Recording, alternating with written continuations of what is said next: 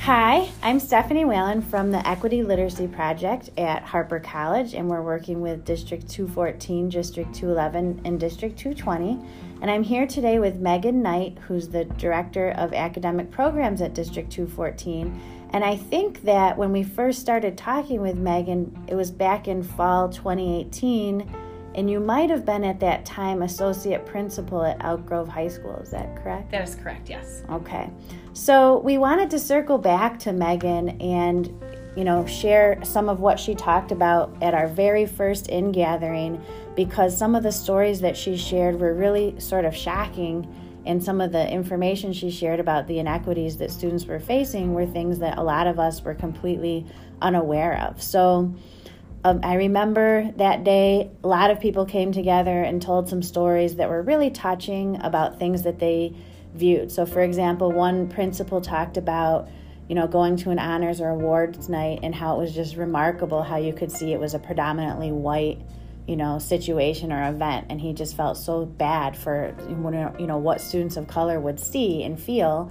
And I think that was a touching story because a lot of us hadn't seen it through that lens, but it's also something we were more aware of because we see the demographic data, we see the completion rates, we see a little bit on paper that makes us aware of that. But some of the stories that Megan shared were things that we hadn't heard about before. So I think probably a lot has happened since, but maybe Megan, if you could start out by talking to us about what was your role at that time and what were some of the things that you shared with us? Sure. So I am new in my current position. I just started this past July. Prior to coming over here to work at the district office, I was the associate principal for instruction at Elk Grove High School for 5 years.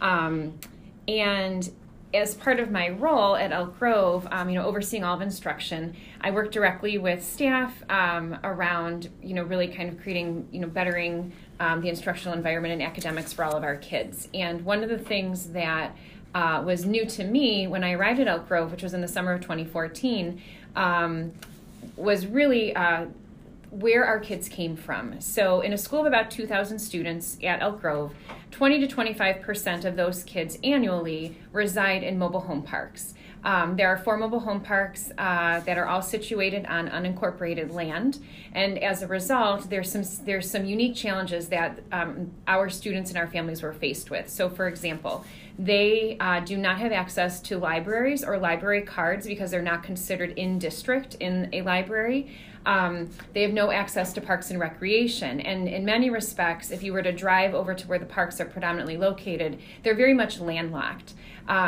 Another example of that, because there are different, rules within the context of the parks, our kids didn't have the ability to have any green space or to be able to go outside and to play. So things that, I'm a mom of 3, I look at my own children and their ability to walk right outside and shoot baskets or, kick around a soccer ball. Those things were just not available to our kids at Elk Grove. And so those were some of the initial challenges presented. Wi-Fi. So when I first started at Elk Grove, we were just transitioning to being a one-to-one school district. And so many of our students, particularly in the mobile home parks, did not have access to wireless. And so then, a question became, how do we fill that void? And very much during my time at Elk Grove, and I know continuing today, that was our affect toward our kids and their families. If these things aren't available to them, how can we as a school and a community kind of step in and give them those things that they need in order to be successful, moving forward? So at that time, I think I remember you talking a little bit about the logistics of the library card access too.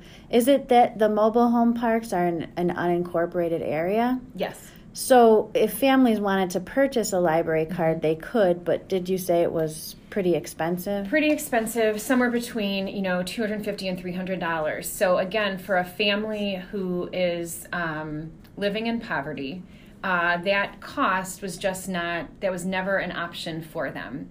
And again, the same thing with Parks and Recreation. Could our families participate as non-residents in a Parks and Rec program outside of their immediate area? Absolutely. But again, they're paying fees, and they're paying fees at a higher rate.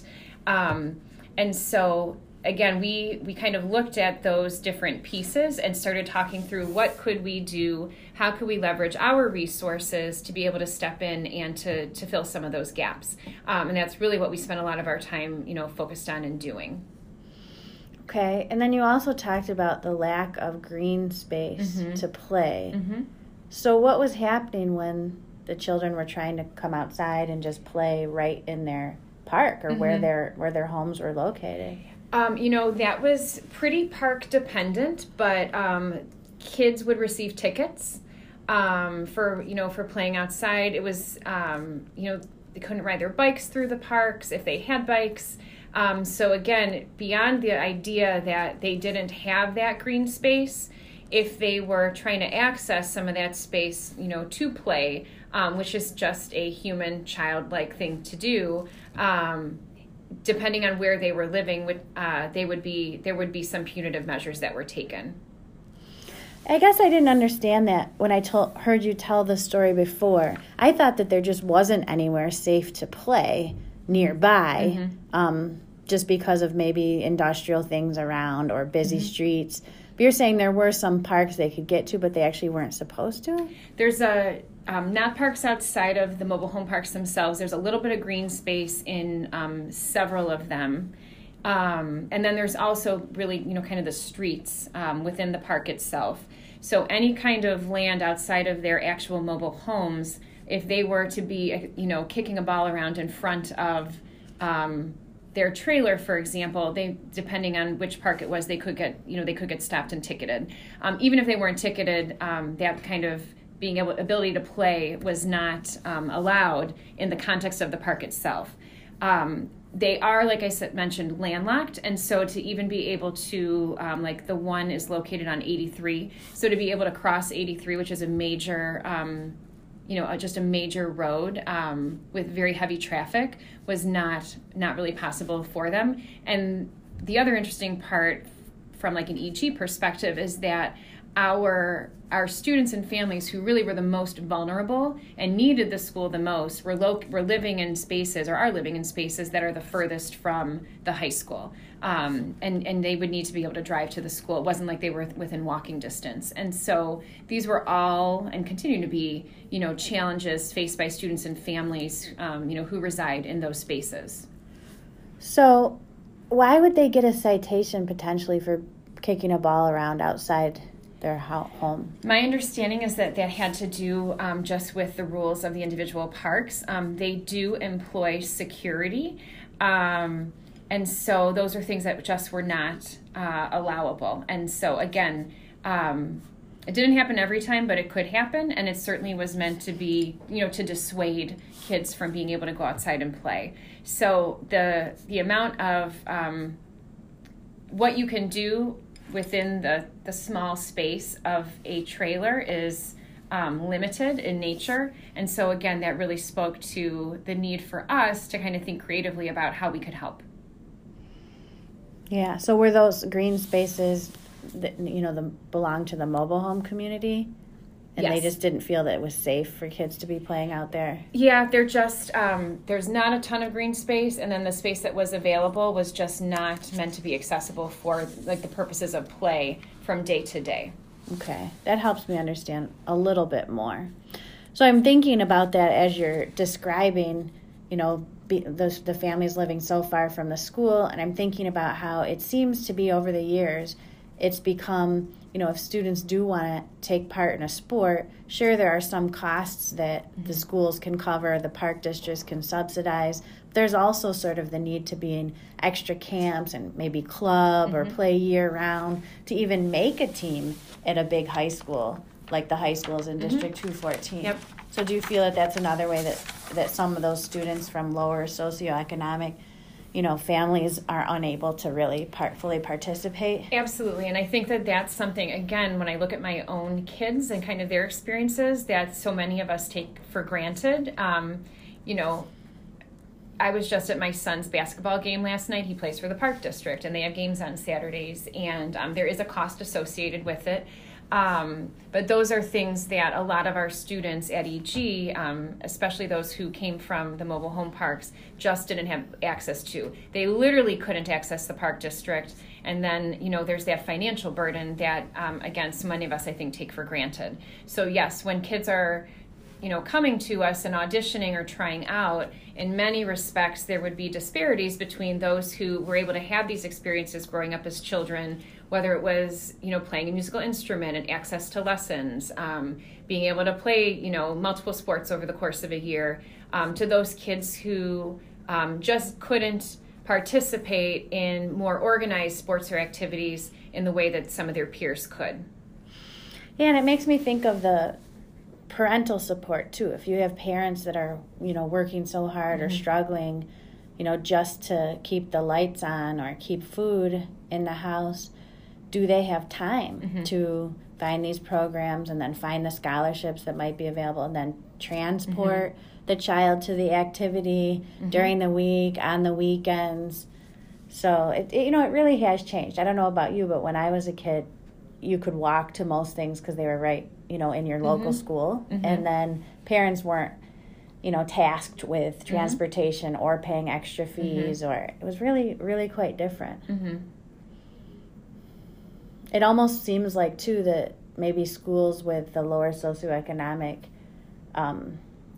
predominantly lower socioeconomic families, then maybe they even become less competitive because sort of like the professionalization of the sports and the activities where there's more money, more resources. I think that that's true. I do. I think that that is a reality of all of it, where you just are, your population of kids just literally doesn't have the experiences that some of their peers have had access to. I also think childcare is a significant issue. What we would see with a lot of our students is that they had to provide childcare for their younger siblings so that their parents could work. So again, there's that time piece that was an additional, complicating factor. They literally didn't have time in their days, or they were working themselves to help support the family and cover the costs of living.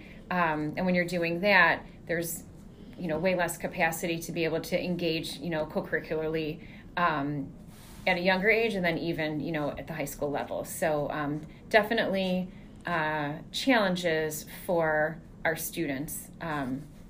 Definitely challenges for our students. And we see the same thing at the community college. I think we try to make students aware of how important it is to engage in some kind of club or activity or organization at school. But the reality is a lot of them don't have any extra time to spend on campus. So even student employment maybe doesn't have enough hours or help them make enough money, but our clubs and organizations are just a luxury. And a lot of students don't have that kind of time. So even though we tell them how good it would be for them, are we making it, so that it's a realistic opportunity? So that was the story you told us in fall 2018. And it sounds like you had a lot of experiences both as an associate principal at Wheeling and at Elk Grove. That story came mostly from Elk Grove. Were there things you saw at Wheeling that were different or the same? During my time at Wheeling, and I was there for 4 years, I would say it's the same story, just a different location. We had significant, students and families who struggled in the exact same way that we had students and families who struggled at Elk Grove. The significant difference there is that our Wheeling kids all resided in either Wheeling or Prospect Heights. So there was more accessibility to, or more access to, again, like Parks and Recreation libraries than perhaps the Elk Grove kids who were residing on that unincorporated land, but the same struggles, nonetheless. So even, if you're a student who lives in Prospect Heights and you can access the Prospect Heights Park District, that doesn't necessarily mean that your parents have the funds or the time to be able to put you into soccer, to play when you're a kid. So very, very similar across both schools. Okay.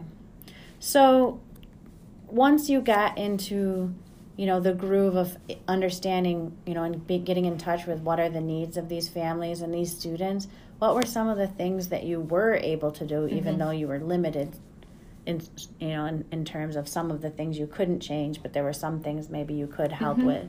The work we did as far as community outreach is concerned is something that I was and continue to be just super proud of. And it really was and continues to be a building-wide effort.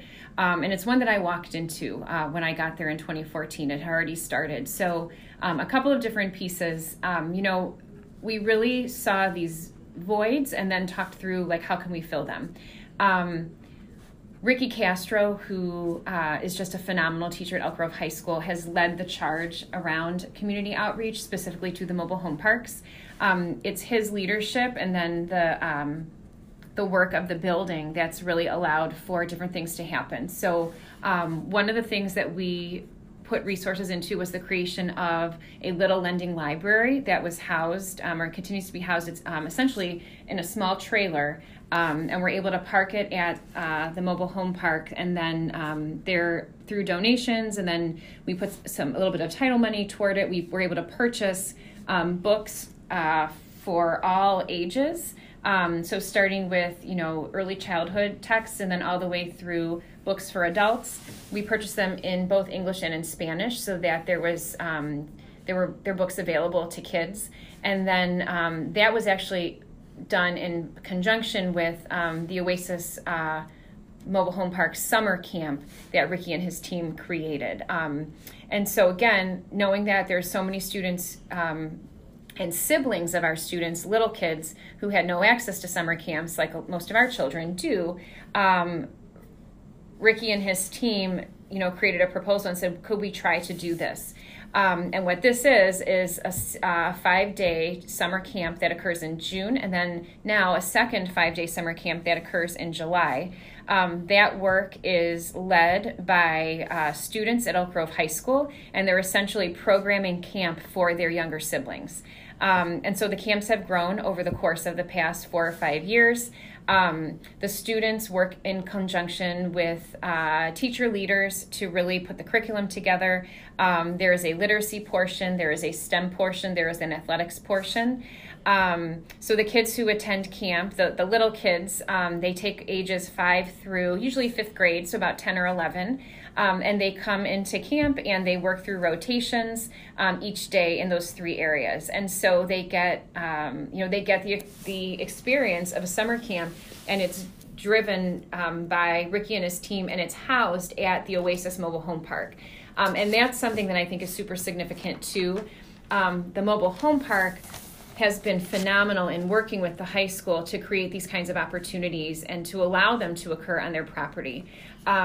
Another piece that we were super proud of, and this again was a community effort and continues to be, we worked in conjunction with District 59 and the mobile home park to create an event that's really a back to school event that occurs in August. So both the high school district and the elementary school district are represented, and we put we put resources toward that. So at the elementary level, they bring backpacks for kids, and parents are able to stop by and to get a backpack. We try to have a lot of different community organizations there who are able to engage with families. And again, it's housed right there at the Oasis, which has been phenomenal about allowing us to host events there. And what we found is that if we're able to push into the locations and create opportunities, the families do in fact come. It's right there in their backyard. And so those are a couple of the things that we're just super proud of. From an instructional perspective, we put resources toward, and this has again been years kind of in the making, we put resources toward mobile home outreach. And so we have a team of very, very dedicated teachers and some admin who push into the mobile home parks usually twice a month on Saturdays, and they meet with families. They will go directly to their doors, or they will kind of set up shop now in the office there, and they make phone calls when they get there. We're here. We'd like to talk to you about your son or daughter.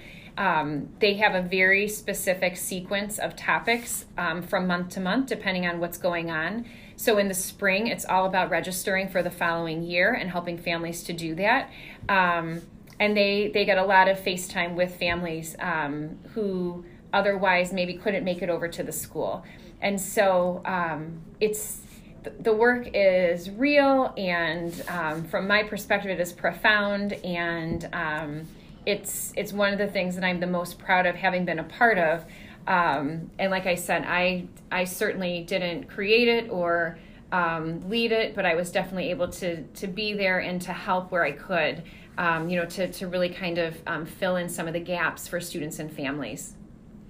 So the teachers from the schools actually go to the site? Yeah, they do. I'm assuming they're either bilingual or they bring an interpreter? Yes, we have the majority of the staff who go are bilingual themselves. There have been some staff members who've gone over the years who were not, but there were people there who could translate for them. So how do the families respond and the students respond? Oh, super positively. I think, we have staff members. We have so many staff members who've gone and who have stories about being, invited in and, and they have difficult conversations with kids and with families, and they talk, to them about grades and attendance, and, they're really trying to help everybody understand the significance and importance of school. And again, to reach out to families who otherwise, don't necessarily have the resources to be able to make it over to the school. And that piece, that mobile home outreach, really has become a staple of what goes on in terms of intervention and engagement with the community. Yeah, it sounds really exceptional. Mm-hmm. Are there things that when you think about, the work that's still to be done, mm-hmm. are there things that stand out as, wow, these are some things that we still really need to address? Mm-hmm. I think the libraries piece for me is just crazy, that we have kids who can go into a library but can't check anything out. There's something about that just doesn't sit well with me, and I think there's room to go there. I think continued work around, creating access and opportunity for kids with regard to co-curriculars. I don't know what the solution to that is. I also think, as far as the camps are concerned, they've been so popular. It would be phenomenal if we could, and I know Ricky has, he dreams big, which is what we are charged to do. He has ideas about how to really kind of take them to even greater scale. And I would love to see that happen.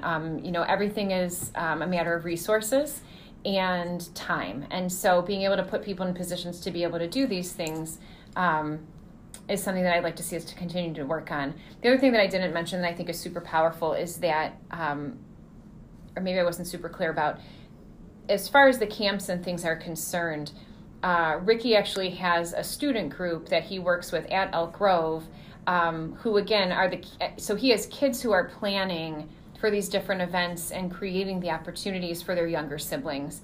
And so again, that's a piece that I think is incredibly powerful, because they're really kind of taking ownership and responsibility for their own community, and working from within, to create change, which is pretty awesome. So what an amazing design to think about the older siblings who are really in touch mm-hmm. with what would be meaningful or relevant to their younger siblings or relatives or family friends, and to be planning the curriculum. Mm-hmm. So I guess the last thing I would want to ask you is, so that's one way that we, as a community, and particularly I guess I would say you and Ricky and others who have been involved, have found a way to make sure that you're really keenly aware of the students' needs and what would be most helpful or useful, and then making something happen. What other ways are we doing that, or could we do that? I'm going to back up to just an example that I'll share with you. I remember when I started, it was my second teaching job, and it was in the district, and it was at Wheeling. And I remember before the semester started, and it had to be maybe, I don't know, early 2000s, 2001 maybe.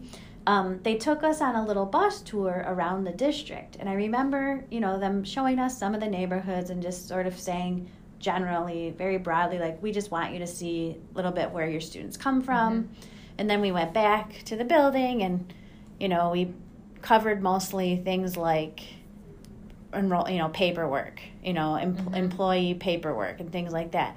But we never really at that time discussed the so what. Like, we wanted to show you, one of the neighborhoods might have been Piper Lane. Sure. That sounds familiar. Yep. It was a long time ago for me now, but at that time we didn't talk about it, right? They didn't say, like, there's a reason we're showing you, and then we want to share some demographic data, and we want you to think about your students, and here's some information on how you can be more relevant or responsive to their needs. None of that stuff. I'm imagining that has changed. What are we doing now to address that a little bit more intentionally?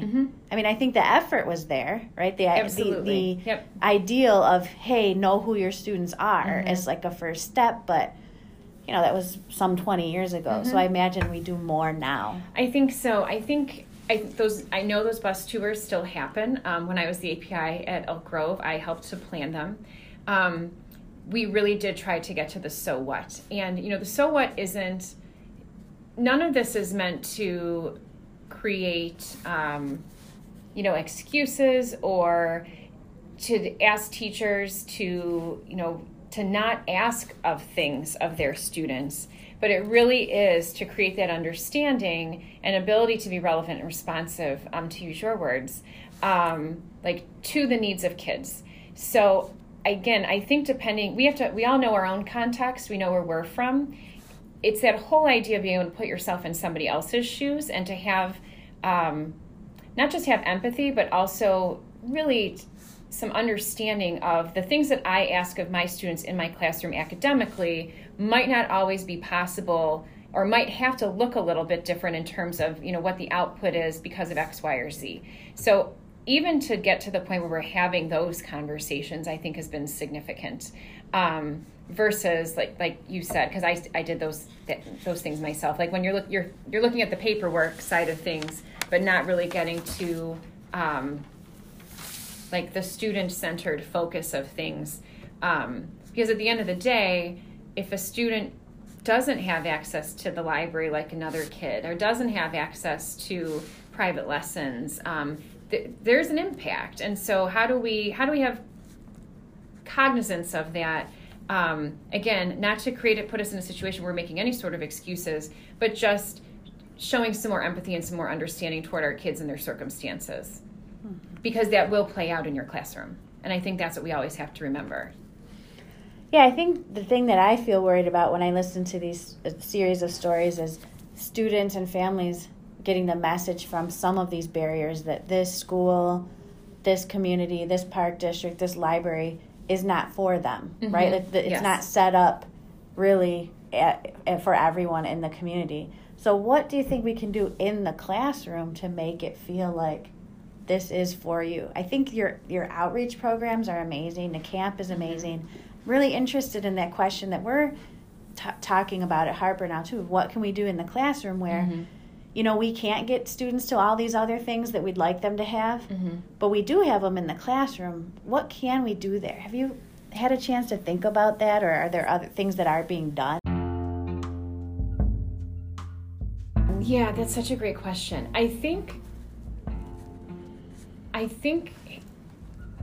if our classrooms can become individual communities themselves, where we have to teach content, we have to teach skills, but if we're able to really, I think, model the idea of community within each of our classrooms, I do think that transcends then into the broader, the broader world. And I do think it's what creates empathy between and amongst students, and